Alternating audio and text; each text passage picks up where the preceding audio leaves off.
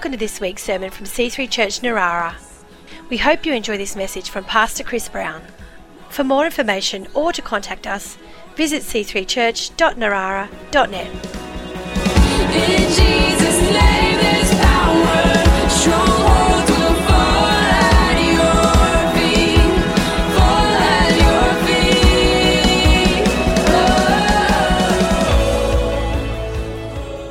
feet. Well, it's been said that every great vision is a multi-generational thing, and that great things are accomplished often not just in one lifetime but beyond it. And we've got a classic case in point to look at this morning. If you have a Bible, turn to 1 Chronicles chapter 29. And we'll just give you a bit of background from chapter 28, but in 1 Chronicles 29 we'll read there about King David. And we're talking about vision and vision builders. No, we're not talking about In Him. It was great, but we've finished that series. So you have to get the podcast so you can shoot that screen down in flames. So our, vision builders is all about building towards the fulfillment of God's vision that He's given us as a local church. And that's what we're talking about. And I want to read, well, just before I read from here, let's just recap the fact that, you read this in chapter 28 of the book of 1 Chronicles. King David, is ruling, and he's in Jerusalem. They've got a settled, stable place there, and he gets a God-given vision to build a temple for the Lord. And not just to use the tent that Moses had. Some 500 years earlier, Moses and company put together this portable worship place, a tent of meetings, tabernacle, had the Ark of the Covenant, all the different furniture, and they travelled around the place, and it moved all over the Middle East. And by this point, some 500 years later, the Ark was in Jerusalem, but the furniture and the tent was somewhere else. And so David has this calling from God to bring them together and have this more stable place for them and build a permanent temple. And yet God also says to David, you can't actually build the temple because you've been a man of war. I need a man of peace to build the temple for me. But you can make preparations. And so the last thing that David's called to do, he charges his son Solomon, who's becoming king, and David actually allows him to become king before David dies. And he says, you're going to build the temple, and here's the plans, and I'm going to give you provisions as well. And so this is the last kind of deal for David to really obey God in the last big calling of his life, and that's to provide the finances and the resources. Because, here's the deal, just be reminded, God always invites people to be involved in His plans. And that's something that we take for granted, but worth considering and appreciating. God could easily just snap His fingers and say, there's a temple. Back off, don't touch it, don't be involved in building it. I want it done perfectly, so I've got, it done just my way. Or with New Testament ministry in the church and out into the community, He could say, hey, you guys will mess it up. Don't go trying to tell people about Jesus. I know you'll go off on a tangent, or you'll get into a debate that becomes an argument, or you'll lose your temper. I'm going to send angels with perfect, clear articulation of the gospel. But He doesn't, does He? He always involves people. And the same when He comes to produce a building for His glory, He says, I want you to be involved, which is pretty cool. And it's the same in the New Testament with the church, not just physical buildings, but ministry, communicating, prophecy, prayer, understanding what God's saying in the Word and sharing with each other. And so He loves people, loves to involve people with His plans. And so He partners with us in ministry, which is very cool. And so that's what He's doing back there. And so we read 1 Chronicles 29. Let's read the first 20 verses. You up for that? Don't sound too excited. I could make you stand up like some traditional churches and read the scriptures, and then I could just speak off the cuff for another hour, and you're standing up feeling awkward, like when do we get to sit down? All right, we won't do that. But I've been there, done that. So 1 Chronicles 29 verse 1. King David turned to the entire assembly and said, my son Solomon, whom God has clearly chosen as the next king of Israel, is still young and inexperienced. He was about 20 at the time, so fair call.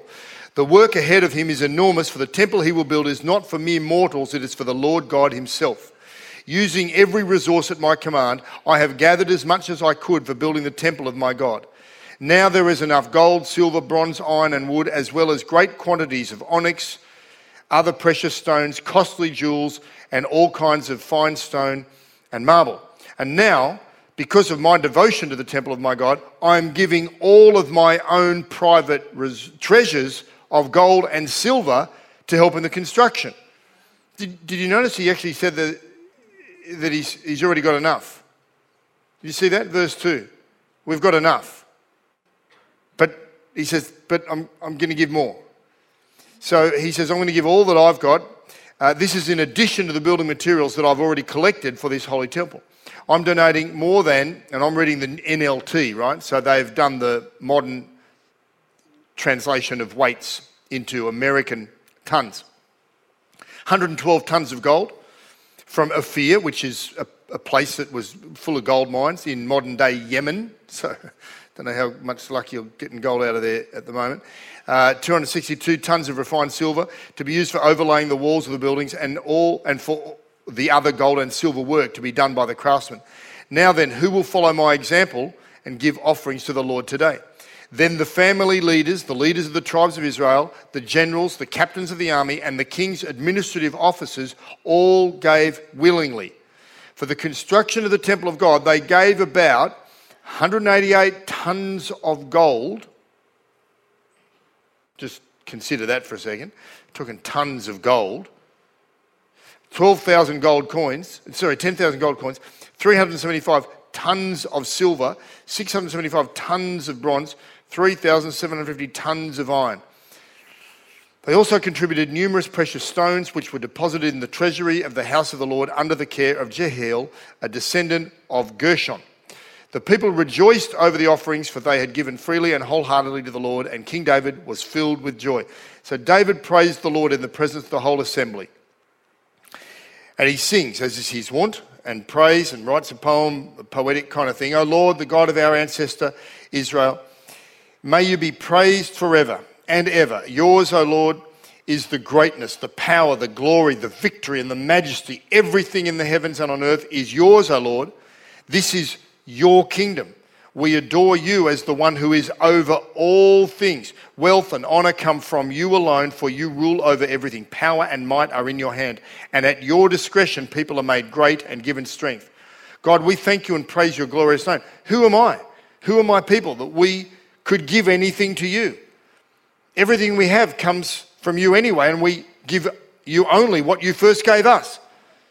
We are here for a moment, visitors and strangers in the land of our ancestors, as our ancestors were before us. Our days on earth are like a passing shadow, gone so soon without a trace. And that's reiterated in the Psalms when you read what David had written in the Psalms.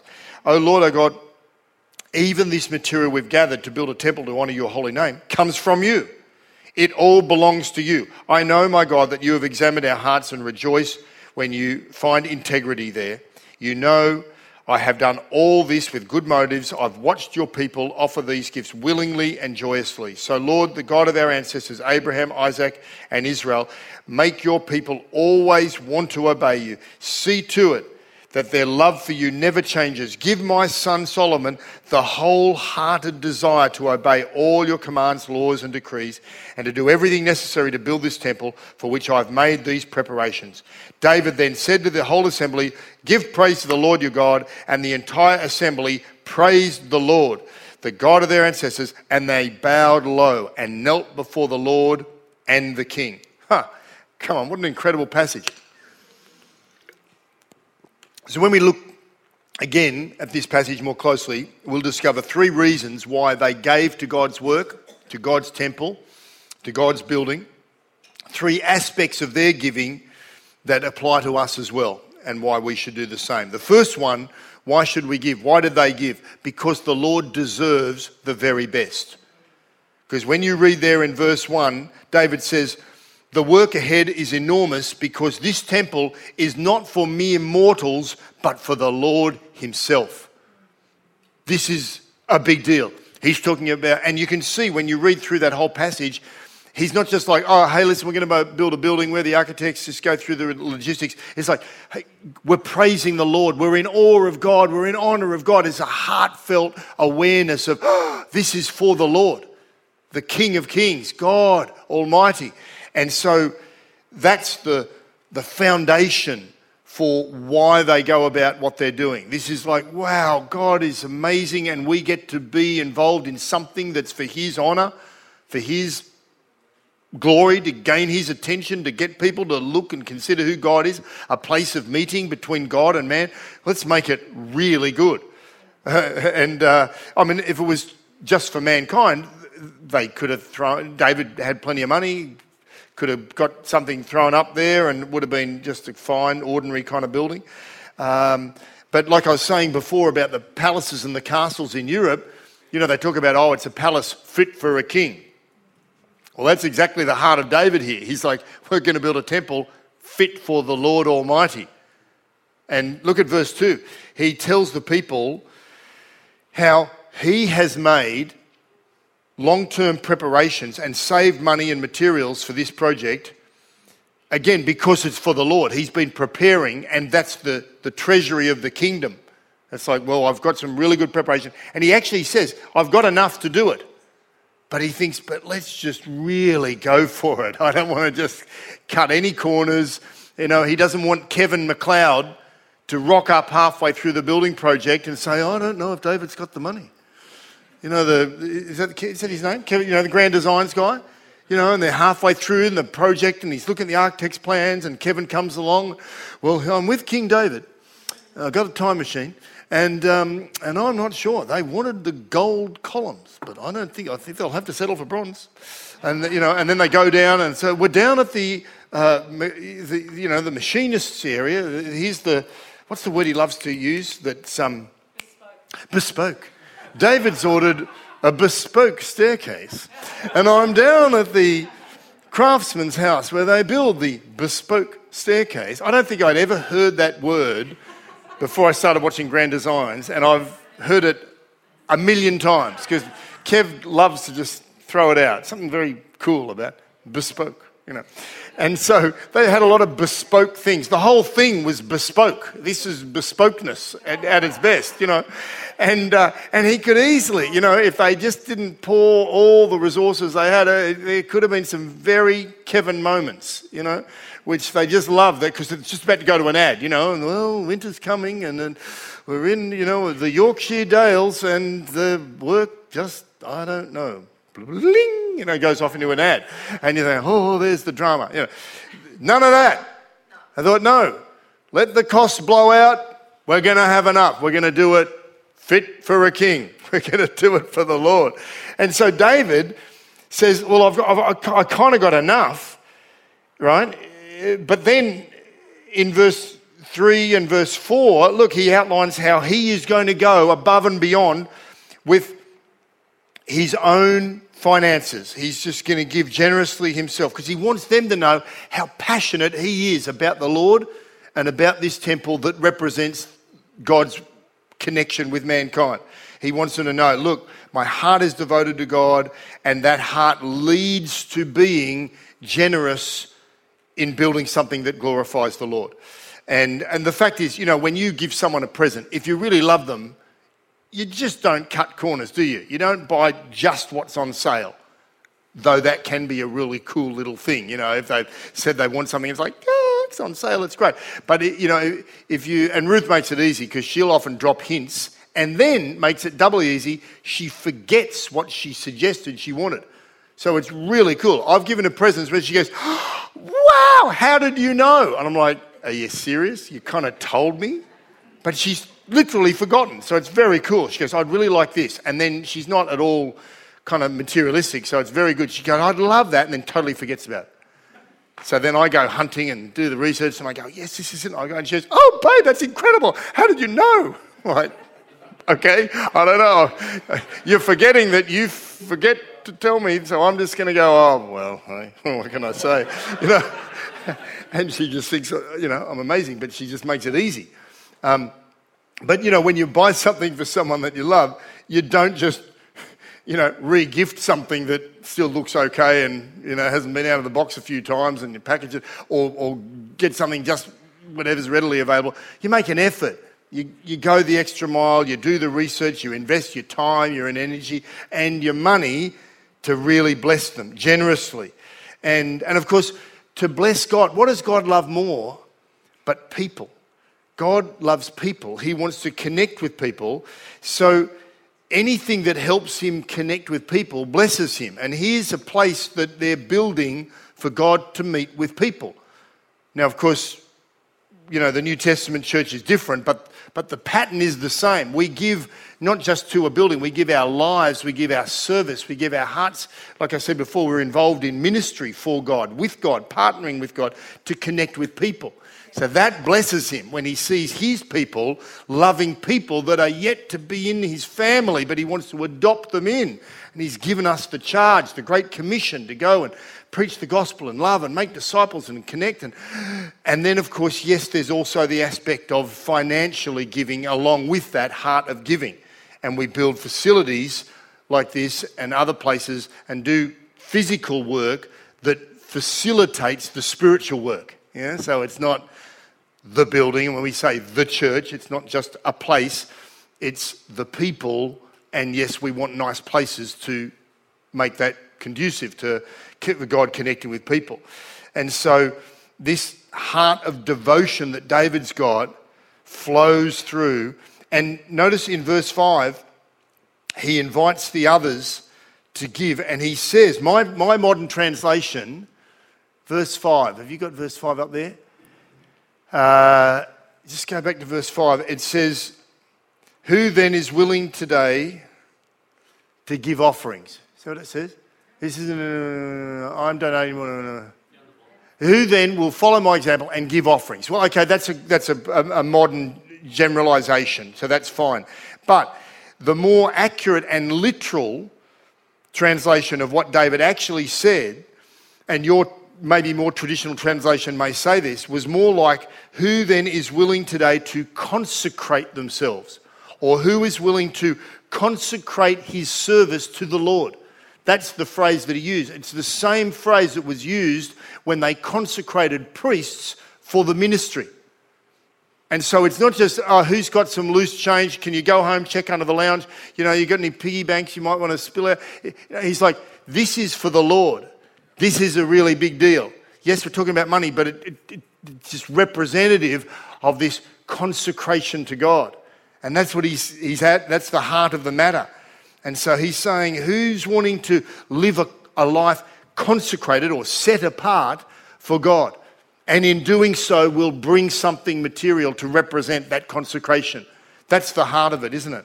And so, and this is echoed, this whole concept, when you read 2 Corinthians, Paul's talking about giving.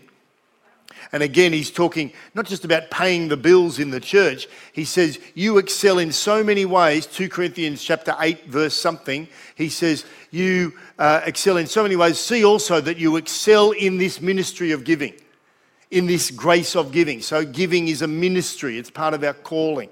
So there's the first reason. If you're going to give to God, you want to bless him and he is worthy of something special. Second reason that they gave and why we should give is because it's such a joy and a privilege to give to God. Because, you know, David's pretty wealthy. He's incredibly wealthy. And he's already told us in the early passage how he's going to give personally on top of what's already been saved up, which was already enough to do something anyway. So he could easily have said, look, I've got enough money. I'm just letting you guys know I'm going to build a building. It's going to be a temple. You can come and use it and you'll probably enjoy it.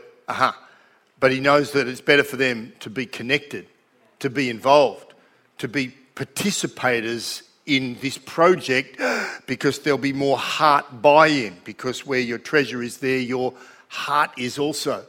And so he invites them because he knows this is good for you guys. I want to bless you. I want you to be part of the blessing of being connected. And notice when he invites them, it's an invitation. He could have taxed them. He could have said, everyone, got an announcement. We need more money. I want a really smick building. I don't want Kevin to come along and say, oh, I don't think they're going to be able to. So I want a really good. So you're all going to give because I'm imposing a tax. And you read history, you find there's some pretty full-on autocratic rulers who over the years have just imposed taxes on the people, because they want a palace or something for themselves. He could easily have done that. Or he could have been a little softer-hearted and said, look, it's not a tax, but I'll give you some incentive. Everyone who gives a certain amount, you get some royal blessing. You get a platinum King David card you can flash around at the shops, or some thing that, is a... No, he just says, okay, if you want to give, you can. And if you want to consecrate yourself in this act of giving, you're invited to.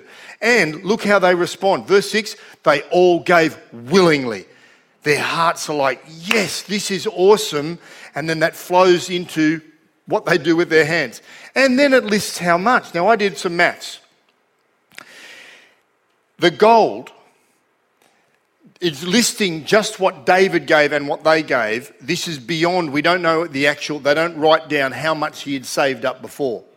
Right? It just said, I've got enough to build a building. But beyond that, it lists how much he gave and how much the people gave. Just the gold adds up to 270 metric tons of gold, which today is worth about $17 billion Australian. That's a fair building. Historians say that this was probably the most expensive building ever constructed in history. And you can Google some others and you'll see some amazing buildings even being put up today. There seems to be a competition all throughout the Middle East as to who can do the tallest tower.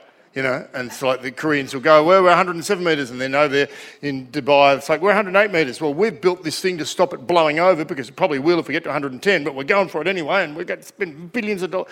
They're all, you see, I've got an underground this and that, and a, swimming pool in the sky, and all, they're all going for it. They reckon this may have been the most expensive ever. It's incredible. And look at verse 9. The people rejoiced over the offerings, for they had given freely and wholeheartedly to the Lord. And King David was filled with joy because they realised, hey, this is not a duty, it's not an obligation. This is a privilege to be part of this incredible project. They were pumped. They wanted in. They didn't want to miss out on what God was doing because they realised, hey, this is a blessing for us to get involved. And it's the same when we get involved in God's work. We're not helping God out because he's struggling financially. When you pray, you go into the prayer room and you're praying and you really get into the presence of God and you get to that zone where you're starting to hear from God. What's God say? He doesn't say, I'm so glad you're praying, thank you. Can I hit you up for a loan? It's really tight at the moment. I'm struggling. I've got all these people need so many blessings. It's really expensive running this universe. Can you talk to the bank? Can you talk to your husband? Can you get Caleb to get a promotion at work? Or, Josh, can you get another couple of shifts and hit Andy, your mate, up with, and Matt, and say, maybe, Matt could sell that guitar because God's, he doesn't need our money. He's okay. But he wants us to be blessed by being involved in what he's doing. Yeah? And so it's exciting when we give or stretch or make a sacrifice for the right cause. You may have heard of Napoleon Hill, famous American motivational author. He once said this, great achievement is born of great sacrifice and is never the result of selfishness. And so that's what these guys were leaning into. Yeah, sure, there's a sacrifice, but it's pretty awesome. Third reason that they gave, and we should and can, is because all that we have comes from God anyway. And they recognise that. It all belongs to him. You read through, and David refers to that in verse 11. Can we see that again? Verse 12. What's it say in verse 11? Yours, O Lord, is the greatness, the power, the glory, the victory, the majesty. Everything in the heavens and on earth is yours. This is your kingdom. You are over all things. What's verse 12 say? Wealth and honour come from you alone. You rule over everything. Power and might are in your hand. At your discretion, people are made great and given strength. Verse 14. Who am I, Lord? Who are my people? Go back, verse 14. We could give anything to you. Everything we have has come from you. And verse 16. God, even this material we've gathered to build a temple to honour your holy name comes from you. It all belongs to you. So this is the issue of stewardship, isn't it? It's saying, look, this is just right that we honour God in this way. I can't remember the details, but Janelle told a funny story a while ago about they still do the Mother's Day, Father's Day thing, where the kids go to school and you give them $2 or $5 to buy you a present. All right, and the teachers have kindly put together some, random gifts that the kids then. But this is the funny bit, because the kids then choose what to buy, And I can't remember the details, but I know Austin had some funny choice or did something. But I remember our kids doing the same thing. It was always like, it's Mother's Day, so I'm like, giving them some money to try and make it a secret from Ruth to not know. And then Father's Day comes, you just have to turn a blind eye when they're saying, Mum, need some money. What? Dad, needs some money, but I'm not supposed to ask you. Okay, well, off they go, and they come home with a little mug or a purple candle or something for Dad. It's like, okay, maybe, but whatever. And it's kind of a funny little interaction, because you're giving them the money to buy you a present. But it's still cool, right? It'd be pretty bad if the kids just took the money and didn't give you anything and said, yeah, I stopped at Macca's and got a frozen Coke on the way home. It'd be like, well, hang on a minute. What? I'm giving it, it's only the thought that counts, but you were thinking badly there. You were thinking for yourself, Well, how do you want to live your life like that? Because some people are living their life like, thanks God, they got the money for the beer mug or whatever. Well, maybe they don't give them beer mug, the cup holder or whatever is at school, and they just don't buy anything for Dad, and so it's a similar kind of deal. And of course you might think, well, hang on a minute, I've worked hard for my money. God hasn't given me anything. Oh yeah? You read Deuteronomy? How about this? Deuteronomy 8:18. Remember the Lord your God, for it's he who gives you the power or the ability to get wealth. And in doing so, in order to confirm the covenant. So, the breath I just drew, no big deal for me. It's all from God. Any abilities, any great successes and achievements, God gave us the gifts, the abilities, all in the first place. So we do well to honour him and remember that, yeah? And we do that when we give back to him. And so, I love that passage, Deuteronomy 8:18. It's not in our screen, but you can read that later if you like. Well, you read on. I'll come to a close, which is preacher's talk, of course, for sometime in the next 45 minutes. When you read on, in the next few verses, you see Solomon gets the charge. He's crowned king, and he's going to go and build the temple. And then soon after that, David dies. It's the last big thing he did. And it says he died at a good age, full of days, riches and honour. Of course, David wasn't perfect. We know that. But still, it's a pretty good closing memorial line. You'll agree. Because he had a heart after God, and the heart led him to live for God's purposes, serve God's people as their king, fight for God's ways against pagan enemies, and give generously to God's house. And as he lay on his deathbed, I don't think he regretted giving all his wealth to this great project. And others around his age, around that era, they all died eventually. And those that were involved in this project, I don't think any of them lay on their deathbed thinking, oh, if only I had just, poured my money and got the Lamborghini Chariot with all the bells and whistles instead of driving that Toyota. Practical, boring airbags, shield arrow protectors that pop up at a button. Or, I don't think there were any regrets about giving to the house of God, yeah? And you think of the achievements that you've been involved in your life, maybe in a team setting, a work setting, sporting setting. You've given, you've put it in, you put the effort in. These guys up here, Michael playing around this fancy amazing ability, and these guys play. I don't think they ever think, I wish I'd spent more time playing the Xbox, Oh, it's like, no, we're so glad you put the hours in and practiced. Or maybe you've won a great premiership, like, Byron or some sporty people here, and you think of all those freezing cold nights at training, and you don't ever think, I wish I was just at home in bed. No, they're sweet memories because they led to holding the trophy. Woo, what a great achievement. Well, there's a great trophy, a greater trophy for each one of us to hold up when we're involved in sacrificing and giving to the house of God. Amen? And if you fast forward from when they were doing this, 3,000 years to today, the principles are the same. And of course, all of us have different, situations and finances, but similarly, we're all involved to be part of that. And many of us have been. You think of the accomplishments, the working bees. 10 years ago, we're cleaning this place out. So much work, so much. And yet, what a great accomplishment to create a place. And in recent times, the Raise the Roof giving, And yet, look, we've got this anointed ambience and wonderful atmosphere that's conducive for God to meet with people. And we are part of that. And then we just keep moving forward along these same areas, yeah? The same opportunities, same invitation to bring the Lord offerings for his house that will honour him, to enjoy the privilege of being part of it like they were, and to be good stewards of the resources that he's given us. Amen.